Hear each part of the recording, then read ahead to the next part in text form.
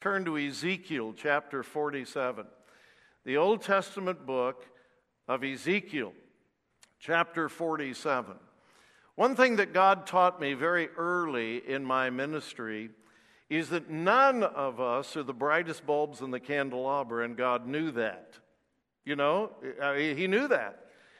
And yet He wants us to understand His Word, and I believe He has written His Word in such a way that we can understand the major principles. I hear this all the time. I can't understand the Bible. Yeah, you can. The Holy Spirit has been given to us to teach us and to instruct us. Jesus promised us that in John chapter 14. But in order to help us understand His book, I have learned that God wrote His Word like a giant picture book. Now, we have 8 grandchildren, and our youngest grandchildren can't read yet.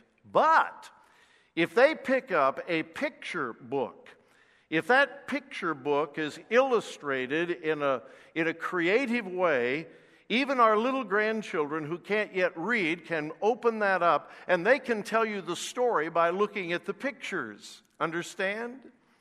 Well, again, God knew that some of us, me included, were not the brightest bulbs.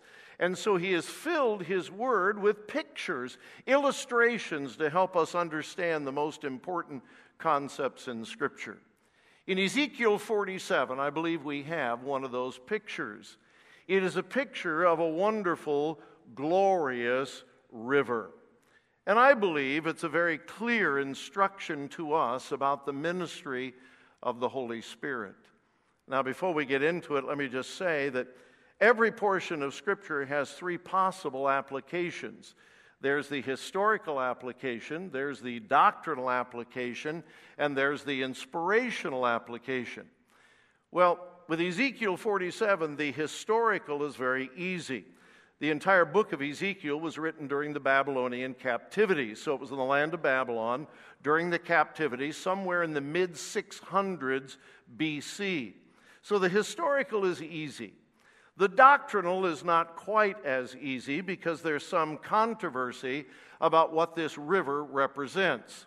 Some theologians believe that this river in Ezekiel 47 is a symbol of the river of life that we find in Revelation chapter 22. Others believe, however, that this river in Ezekiel 47 is a type or a symbol of the millennial kingdom. And the river here is a river that's going to form in Jerusalem at the rebuilt temple that will flow down to the Dead Sea. And when it reaches the Dead Sea, some miraculous things happen during the millennial kingdom. I'll let your pastor tell you the proper interpretation of that, all right, sometime. The inspirational application, however, is also easy. It's a river. Rivers are filled with water. Whenever you find water in Scripture, it is almost always symbolic of the ministry of the Holy Spirit or the ministry of the Word of God, or the ministry of the Word of God through the Holy Spirit, or the ministry of the Holy Spirit through the Word of God. But somehow, some way, whenever you find water in the Bible, it almost always is some type or symbol of the work of the ministry of the Holy Spirit. And I believe that's true in Ezekiel 47. It's a beautiful, marvelous, powerful picture of the ministry of the Holy Spirit in our lives. Now, before I read the text, I want to ask you a question now, and then I'm going to ask you at the end of the message as well. And that question is this: how deep are you? Ezekiel chapter 47, would you look with me at verses 1 through 12? Afterward, he brought me again unto the door of the house, and behold, the waters issued out from under the threshold of the house eastward. For the forefront of the house stood toward the east, and the waters came down from under the right side of the house, at the south side of the altar. Then brought he me out of the way of the gate northward, and led me about the way without unto the other gate, by the way that looketh eastward. And behold, there ran out waters on the right side. And when the man that had the line in his hand went forth eastward, he measured 1,000 cubits. He brought me through the waters were to the ankles. Again he measured 1,000 and brought me through the waters were to the knees. Again he measured 1,000 and brought me through the The waters were to the loins. Afterward he measured 1,000. It was a river that I could not pass over, for the waters were risen, waters to swim in, a river that could not be passed over. And he said unto me, Son of man, hast thou seen this? Then he brought me and caused me to return to the brink of the river. Now when I had returned, behold, at the bank of the river were very many trees on the one side and on the other. Then said he unto me, These waters issue out toward the east country, and go down into the desert, and go into the sea, which being brought forth into the sea, the waters shall be healed. And it shall come to pass that everything that liveth, which moveth, whithersoever the rivers shall come, shall live. And there shall be a very great multitude of fish, because these waters shall come thither, for they shall be healed, and everything shall live, whither the river cometh. And it shall come to pass that the fishers shall stand upon it from En-gedi even unto En-galium. There shall be a place to spread forth their nets. Their fish shall be according to their kinds, as the fish of the great sea, exceeding many. But the miry places thereof and the marishes thereof shall not be healed. They shall be given to salt. And by the river upon the bank thereof, on this side and on that side, shall grow all trees for meat, whose leaf shall not fade, neither shall the fruit thereof be consumed. It shall bring forth new fruit according to his months, because their waters they issued out of the sanctuary, and the fruit thereof shall be for meat, and the leaf thereof for medicine. The river of the Holy Spirit. The first thing I want you to see, and I hope you'll take notes. Note-taking okay, Pastor? Is that legal here? All right. If you can, take pen, pencil, crayon, lipstick, watercolor, something. Prick your finger, write in blood. Take something and write down some notes if you would. Here's the first thing I want you to see. Here we see the experience of the river's depth.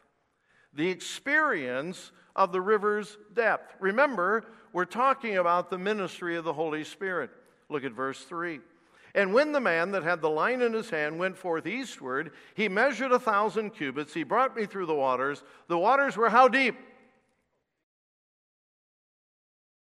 That was really bad. Let's try that again. The waters were to the ankles. All right, the water is ankle deep. I would submit to you tonight that that is a graphic picture of the typical Christian. Ankle deep. Oh, they're in the water. They got saved. They've been born again. And they come to church on Sunday and they splash around in the water a little bit.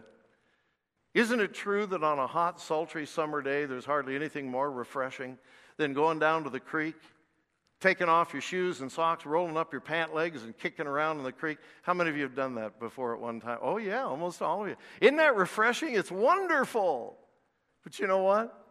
It's really tough to swim in ankle-deep water. I mean, it really is. Don't try it. So many Christians are saved and born again. They come to church on Sunday. They shake hands. They hug a few people. They sing the songs. They might even raise a hand, even in a Baptist church. And they kick around in the waters, and then on Monday morning, they go about their life as if the Holy Spirit had no control on their life whatsoever. If you were to look at their life Monday, Tuesday, Wednesday, Thursday, Friday, Saturday, there is absolutely no difference between them and the folks in the world. And then the next Sunday, they come back to church, splash around in the waters of the Holy Spirit again, and then they go about their life as if God had no control on their life at all. We have a lot of ankle-deep Christians in our churches today, folks. But then it goes on. It says in verse 4, Again he measured 1,000 and brought me through the waters. The waters were now where? To the knees. It is now knee-deep. It is a fearful and awesome thing when God gets a hold of your knees. Can I get an amen out of that? Sometimes God brings us through experiences when we have no choice whatsoever but to pray. And we say this, well, I guess the only thing left to do is to pray. What a terrible thing to say. That ought to be the very first thing we do, but often it is a last resort. But God often brings experiences, trials, and testings into our life to teach us that some battles can only be fought on your knees. How many of you have been through those experiences? Oh yeah, most of you. Knee deep. But then it goes on. Second half of verse 4. Again he measured 1,000 and brought me through. The waters were where? To the loins. That's waist deep. We are now waist deep in the water. Now, what do we know about waist deep water? When you come into water that is waist deep, you begin to lose control. The water begins to have as much control on you as you have on the water. Now, you wouldn't know it now by looking at me, but I used to run track. In fact, I was fairly good out in California running track. I was a sprint person, hated long distance, but I was pretty good at sprinting. Now, that was years ago. Today, if you would put me up against a world-class sprinter today, I would just eat his dust. That's all. Unless you put both of us in a swimming pool that's waist deep. And you know what? That world-class sprinter and I have about the same advantage because the water is now controlling us as much as we are controlling the water. What does it mean then to become waist deep in the water? It's when God puts you and I in an experience and we begin to lose control. It's frightening, isn't it? Isn't it frightening when we begin to lose control and we find something that is just beyond us and we finally have to come to a place where we really surrender? I was in the Philippines 3 years ago, I guess it was. We were in the Philippines and we hiked up into a very, very remote village on a remote island in the Philippines. I mean, it was like getting in a time machine and going back 300 years. It was absolutely primitive, no electricity anywhere. Anyway, as we hiked in, it began to rain. Torrential, tropical rains. In fact, it rained 13 inches in 24 hours when we were there. And as we marched into the jungle, we came through several little streams, and some of them were ankle deep and some of them were knee deep.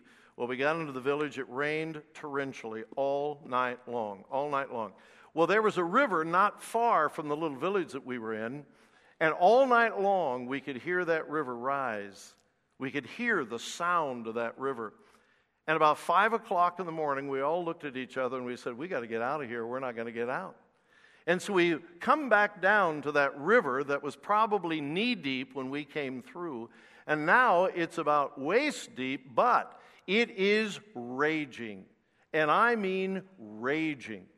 Well, we had a guy in our group that was an ex-football player from the University of Tennessee. He was one big dude, man. He was muscular. His thighs were about as big as my waist. He was just this huge guy. And so we come to the edge of the river, and it's only waist deep, but it's raging. And we're all going, how are we going to get to the other side? And somebody said, well, we got to get a rope over to the other side, tie it to a tree, tie it off so we can hold on to the rope. And we're standing there. How are we going to do it? Well, Mr. Tennessee, Mr. Football Player says, I'll take it across. We said, no, it's too swift, it's too powerful. I'll take it across. And so he takes the end of the rope, goes into the river. Well, that was the last we saw of him for a while. He was swept about 3 miles down the river. He was okay. The natives finally fished him out. But he found that even waist-deep water, when it's running very strong, can take complete control of you. It's very frightening when we come to an experience that's beyond our power and beyond our strength, and we simply cannot handle it anymore. And sometimes we think that that's the worst thing that's ever happened in our life. And listen, folks, many of you have learned this. Often that's the best thing that ever happened in your life. When you finally realize, I don't have enough strength. I can't do this in my strength and my wisdom and my knowledge. I can't do it. I can't handle it. I am not sufficient. And I think God in heaven is saying, oh, I've been waiting so long for you to say that. And we come to a place where we completely and totally surrender to His power and to his wisdom, and we go into the water up to our waist. But then it doesn't end there. It says in verse 5, afterward he measured 1,000. It was a river that I could not pass over, for the waters were risen, waters to swim in, a river that could not be passed over. Oh, if you're looking for a picture of the Spirit-filled Christian, here it is. What a beautiful picture of the Spirit-filled, Spirit-controlled Christian. Because what do you have to do to swim? You have to let go of everything else, right? Can you swim when you're standing on the bottom? Can you swim when you're holding on to a branch on the side? The only way you can swim is to let go of everything else and thrust yourself out and trust the water. You see, what a picture of the Christian who has come to the place in their life where they are absolutely surrendered to the lordship of Jesus Christ and the indwelling filling of God's Holy Spirit. And they become a swimmer. And you know, if the water's swift, you go wherever that water takes you, like the guy from Tennessee. And I don't know if you've ever thought about this, but if you are swimming, the only part of your body that is visible is your head. And according to Scripture, our head is Jesus Christ. And so the person who is totally filled with the Holy Spirit, a swimmer, if you will, you see the Holy Spirit reflected in them. Oh, Pastor, what could happen to Columbus, Ohio, if Fellowship Baptist Church was filled with swimmers? Absolutely, completely surrendered and controlled by the Holy Spirit in their life. Would that God would fill our churches with swimmers. The experience of the river's depth. Let me hurry to the second point. The next thing I want you to see is the effects of the river's flow. The effects of the river's flow. What does this river do? Because it is a miraculous river. Well, the first thing it does is it brings life. Look at verse 7. Now, when I had returned, behold, at the bank of the river were very many trees. Something had happened. Now, I subscribe to that interpretation of this chapter that this is a picture of the millennial kingdom. And that this river is actually a river that's going to spout out from the temple in Jerusalem and it's going to flow down to the Dead Sea. Now, I got a real tough question for you, Pastor. I'm really going to tax the minds of your congregation. Is that okay? All right, here we go. You ready? Tough question. Why do they call the Dead Sea the Dead Sea? Because it's... You are so good. You are so good. They call it the Dead Sea because it's dead. There's nothing alive in it. How many of you have been there to Israel and been to the Dead Sea? All right, you know what I'm talking about. Now, there's some little microorganisms living in there, but that's all. There's no fish, there's no plant life, there's no life like we would see at any other piece of water. And the strange thing is, even if you're in a desert, if you come up to a lake or a sea, the first thing you see before the water is the green vegetation all around the lake because they draw their life from the lake, from the water. But that's not the case with the Dead Sea. You come out of Jerusalem and you go down, down, down, down, down, and all of a sudden you see the Dead Sea, but there are no trees, there's no life, because the chemicals in the water not only kill everything in the water, it kills everything outside of the water as well. It's dead. But it says, now when I had returned, behold, something has happened because of this river. Look at verse 8. Then said he unto me, these waters issue out toward the east country and go down into the desert and go into the sea, which being brought forth into the sea, the waters shall be what? Healed. Look at verse 9. And it shall come to pass that everything that liveth, which moveth, whithersoever the rivers shall come, shall live. And there shall be a very great multitude of fish, because these waters shall come thither, for they shall be healed. And look at the last part of verse 9. I love this. and everything shall live whither the river cometh. Did you get that? Everything the river touches comes to life. That's soul winning. That's evangelism. Listen, every one of you here tonight who is born again, every one of you, at one time, one place in your life, somebody, someplace brought the river to you. And you were dead in trespasses and in sins. And somebody gave you a tract with the living water. Someone gave you a testimony with the living water. Somebody brought you to church and you heard a sermon about the living water, and you that was dead in trespasses and in sins came in contact with the Holy Spirit of God, and He made you alive. Isn't that something? Everything the river touches shall come to life.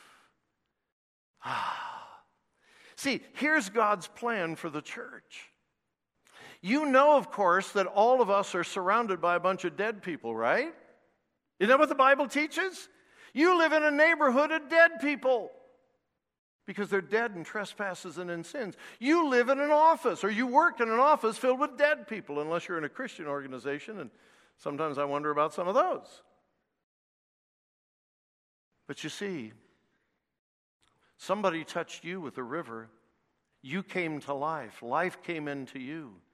And then you take that river and you take it with you, and everything the river touches shall come to life.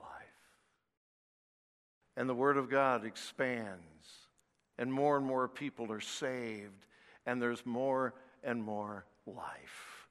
That's the effect of the river's flow, life. But secondly, and I'll dwell on this just for a moment, the second effect of the river's flow is fruit. Look at verse 12.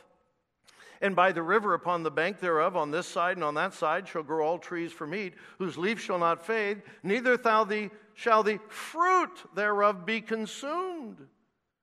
Down there at the Dead Sea, where there was nothing but death and emptiness, now there is life, and not only life, there is fruit.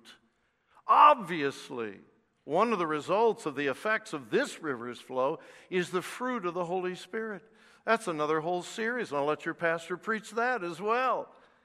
A natural effect of the river's flow is the people that have been touched by this river begin to bear the fruit of the Holy Spirit. But then there's a third effect of the river's flow. It's healing. Look again in verse 12. And by the river upon the bank thereof, on this side and on that side, shall grow all trees for meat, whose leaf shall not fade, neither shall the fruit thereof be consumed. It shall bring forth new fruit according to his months, because their waters they issued out of the sanctuary. We'll come back to that in a moment. And the fruit thereof shall be for meat, and the leaf thereof for what? Medicine. Healing. Now, today there is so much emphasis on physical healing. You turn on the TV almost any night, go to any of the Christian stations, you hear those guys late at night going, sow your seed. Send me your seed. I want you to sow your best seed. My jet needs fuel. I need new tires on my limo. Send me your seed. And if you'll send me your seed, you'll never be sick again. You'll be healed. Well, I believe in divine healing, do you? I just don't believe in divine healers. But I believe that God heals, I do. So much emphasis on healing today, but there is a healing that is far more important than physical healing. Spiritual healing. And did you know that God has called every one of us to a ministry of healing? Did you know that? Do you believe in a sovereign God here at Fellowship Baptist? Do you believe in a providential God? See, I thought you did. That means if we believe in a sovereign God, it is not an accident that you sat where you sat tonight. Well, I know you made a choice, but somehow God puts all that stuff together.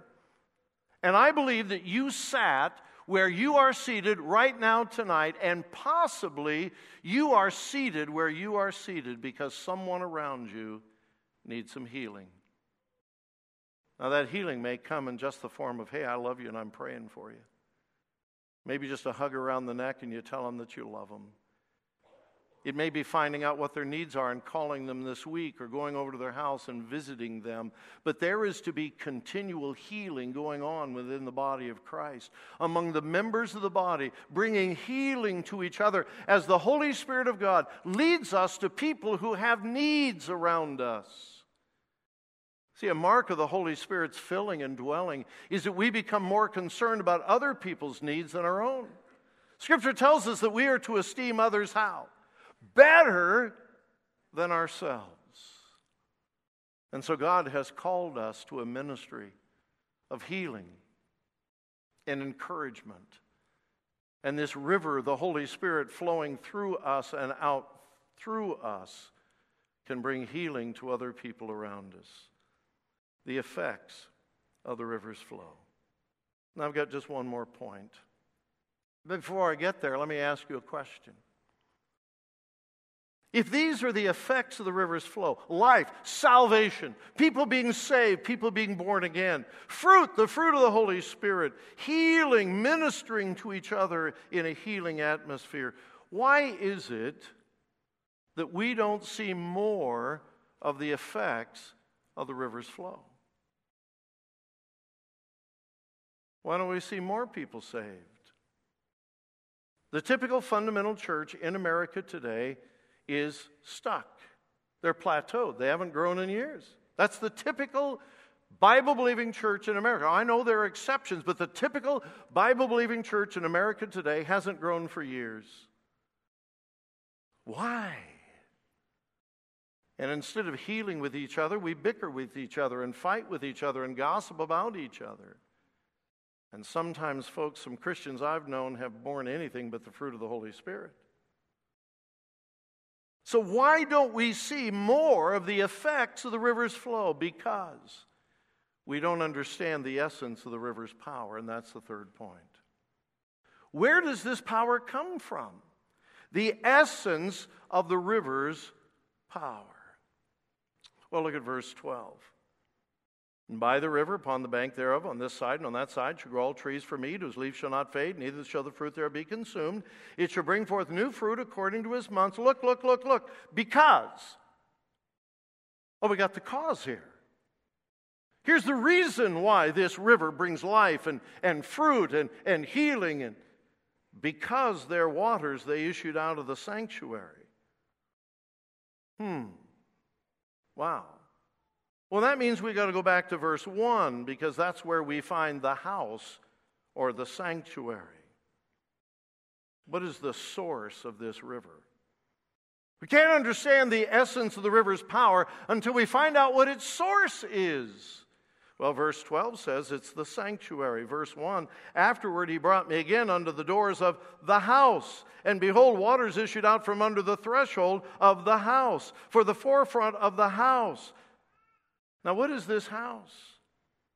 If my interpretation is correct, and I think it is, that's the rebuilt temple in the millennial kingdom, where Jesus will establish the throne of David again. And the central focus of that rebuilt temple will be a throne. You see, Jesus is coming back, and he's going to establish a throne. Listen. The last time he was here, we saw him battered and bruised and bloodied and surrendered. The next time we see him, he's not going to look like that. He is coming back to conquer. And he's going to establish a throne. And for 1,000 years, he is going to rule and reign with what? A rod of iron. Let me tell you why we are not experiencing enough of the effects of the river's flow. We have forgotten that he has come to establish a throne. Listen, folks, this may be a news flash. When Jesus Christ came into your life when you got saved, he did not come into your life to establish a democracy. He came to establish a dictatorship. A benevolent dictatorship, but he demands that he be Lord of all. Can I get an amen on that? But you see, we've forgotten this whole concept of the throne. On June 2nd, 1953, Something fascinating happened at Westminster Abbey in London, England. June 2nd, 1953, Westminster Abbey. Thousands of people crowded into capacity inside that great church, and then thousands outside and millions watching by television. And a young woman, 25 years old, by the name of Elizabeth, was led down the ancient aisle of that church to a magnificent throne. She was followed by the Archbishop of Canterbury, and Elizabeth came and she was seated on the throne. And the Archbishop of Canterbury reached to the side, and he picked up a priceless throne and he put it on her head. And he said, "I crown you Queen Elizabeth II." And the thousands of people gathered inside and outside spontaneously began to cheer, "God save the Queen! God save the Queen! God save the Queen!" It was the coronation of Queen Elizabeth, who still sits on the throne today. Now, that was 1953. She hasn't made a decision since. She hasn't. Because England operates on what's called a constitutional monarchy. Oh, they have a queen. Someday they'll have a king. But it's a figurehead. There's pomp and splendor. They sing songs about her. When they come before her, they bow before her. They just don't allow her to make any decisions. When we went to Iraq a few years ago, the United States contacted the British government. "Will you go with us to Iraq?" They didn't ask the Queen. They asked the Prime Minister and the Parliament. They didn't ask the Queen. She's a figurehead. My friend, that's the way a lot of people treat Jesus. They sing songs about him. They bow down before him. They just don't let him make any decisions. They want to be in control. They want to run the show. They don't want him to be on the throne of their life. They don't want to be surrendered to him on a daily basis. They don't want to surrender their daily life, their daily decisions, their family, their finances, their time, their resources. They don't want to surrender. They want to be in control. And that's one of the reasons why we don't experience more of the effects of the river's flow, is because we have forgotten the source, and it is the throne of God.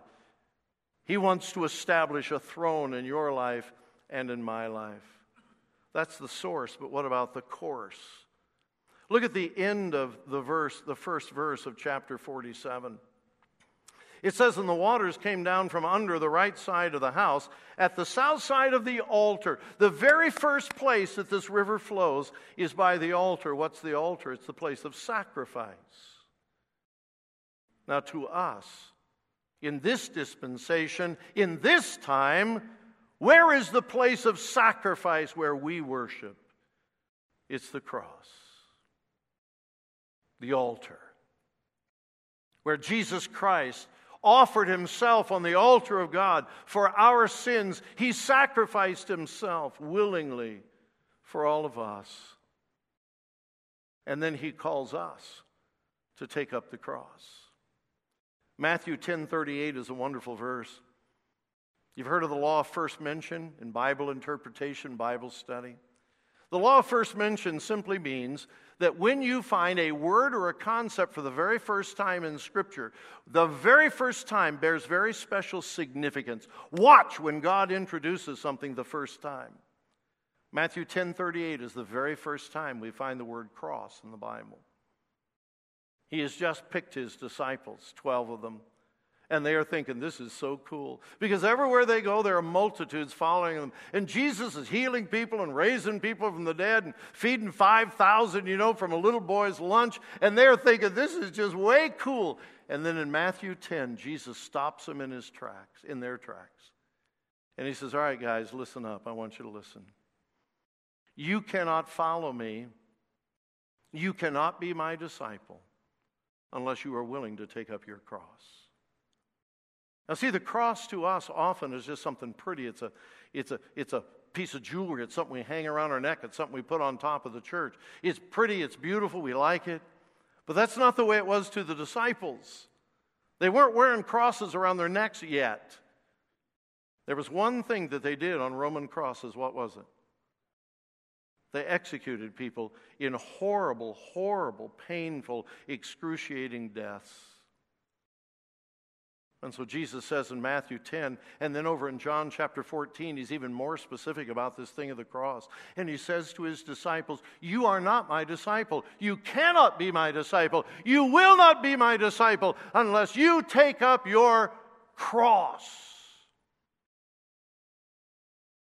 And folks, people who take up a cross have no rights whatsoever. Am I right?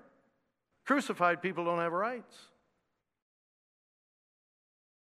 But you see, today in America, everything's about rights. My rights, your rights, children's rights, women's rights, this right, that right. Again, we want our own way. And the church has introduced a new improved cross. Isn't that great? There's a new improved everything, you know. You got new improved toothpaste, new improved dishwasher soap and dishwasher soup, no, soap. New improved car. Everything is new and improved. The church in America today has introduced a new improved cross. You see, the old cross demanded death and suffering sometimes. The old cross demanded complete, absolute surrender and consecration. But the new cross that's been introduced in the church of America today, the new cross promises comfort, entertainment. The new cross says, let me entertain you, da-da-da-da, you know. The new cross says, we'll never ask you to sacrifice. The new cross, preacher, and you know this, the new cross says, you just come when it's convenient for you. We don't want to put you out. We don't want you to be inconvenienced. You just tell us what you want, and we'll give it to you. That's the new and improved cross. It's only one problem. It's not the cross of the book. And it's a powerless cross. It's an empty cross. It's a cross that has no power whatsoever to change a lost and dying world. The cross of Jesus demands our all, our everything, unconditionally. And we will never experience the effect of the river's flow until we establish a throne in our heart, until we come to the cross and surrender everything.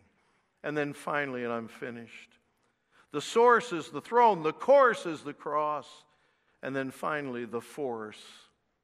It's a strange river. I don't know whether you noticed it or not, but it continues to get deeper and deeper and deeper. When we're first introduced to it, it's knee deep, and then it's up to the waist, or if it's ankle deep, then knee deep, up to the waist, and then finally it's rivers to swim in. It keeps getting deeper and deeper, and yet I don't find anywhere where there are any tributaries added. Now, if you go to the Mississippi River and you keep going north and north and north and north and north, you'll find the source. And it's just a small thing, a small river. And as you go downstream, little rivers and creeks are added to it. And as it goes down hundreds and hundreds of miles, thousands of little creeks and streams keep going and adding into it. And as you go farther downstream, the Mississippi River gets deeper and wider and more powerful because things keep being added to it. But this river gets deeper and deeper and deeper, but I don't find anything being added to it. Oh, this is some book. If this river is the Holy Spirit, you see, when you get saved, you get the whole package. You know, a lot of people teach today that when you get saved on the 99-cent menu. You know, you just barely get saved. You get just enough of the Holy Spirit to get into heaven. But then if you live a good life and sacrifice and pray, then you get biggie-sized. You know, you get more of the Holy Spirit, more of the Holy Spirit, more. Listen, that's not what the Bible teaches. My friend, the question is never how much of the Holy Spirit you get. The question is always how much of you does the Holy Spirit get? And this is part of spiritual maturity. This is part of the spiritual growth process. When we get saved, it's natural to be ankle deep. And then God brings us through circumstances that teaches us to pray and depend upon Him, and we become ankle deep. And then God brings us to circumstances where we are completely out of control and we're up to the waist and we surrender it all to God. And hopefully, we come to the place where we are swimmers, just completely surrendered to His Spirit. And we've just surrendered all, and we've just let go of everything. And we go wherever the Holy Spirit tells us to go, and we do whatever the Holy Spirit tells us to do. That's spiritual maturity, but it comes not by getting more of the Holy Spirit. It comes by our surrender to Him. I began by asking you a question. Remember what it was? How deep are you? And I end by asking the same question. How deep are you? Ankle deep? Just kind of playing around in the Spirit of God. Knee deep? That's great. That's wonderful. But are you still in control of most of the decisions in your life? Waist deep? You tonight are going through an experience, either individually or as a family, and you are struggling with control. You're struggling with giving up to His Spirit. Or tonight, are you a swimmer? I preached this message in, I believe, the second largest Baptist church in the state of Ohio a few years ago. I finished the message, gave the invitation, and God was so gracious. So many people came, and they just said, we want to be swimmers. We just want to be swimmers. And I was talking to people down in front, and finally a man comes walking down the aisle, and tears are just streaming down his cheeks, and he comes up to me, and he takes my hand, and he says, Brother Burney, he says, I'm one of the officers in this church. I said, well, that's great. He says, I wish I could be a swimmer. I wish I could be a swimmer. I'm one of the leaders in this church. I'm one of the officers, and I wish I could be a swimmer. And I said, well, what's holding you back? Right here, right now. Let's surrender whatever it is you're hanging on to. And he turned around and walked back up the aisle. I have no idea what it was. But something had such a hold on that man's life that he was unwilling to surrender it to the cross of Jesus Christ. If you want to swim, you just let go of everything else and launch out and trust Him. Where are you tonight? How deep are you?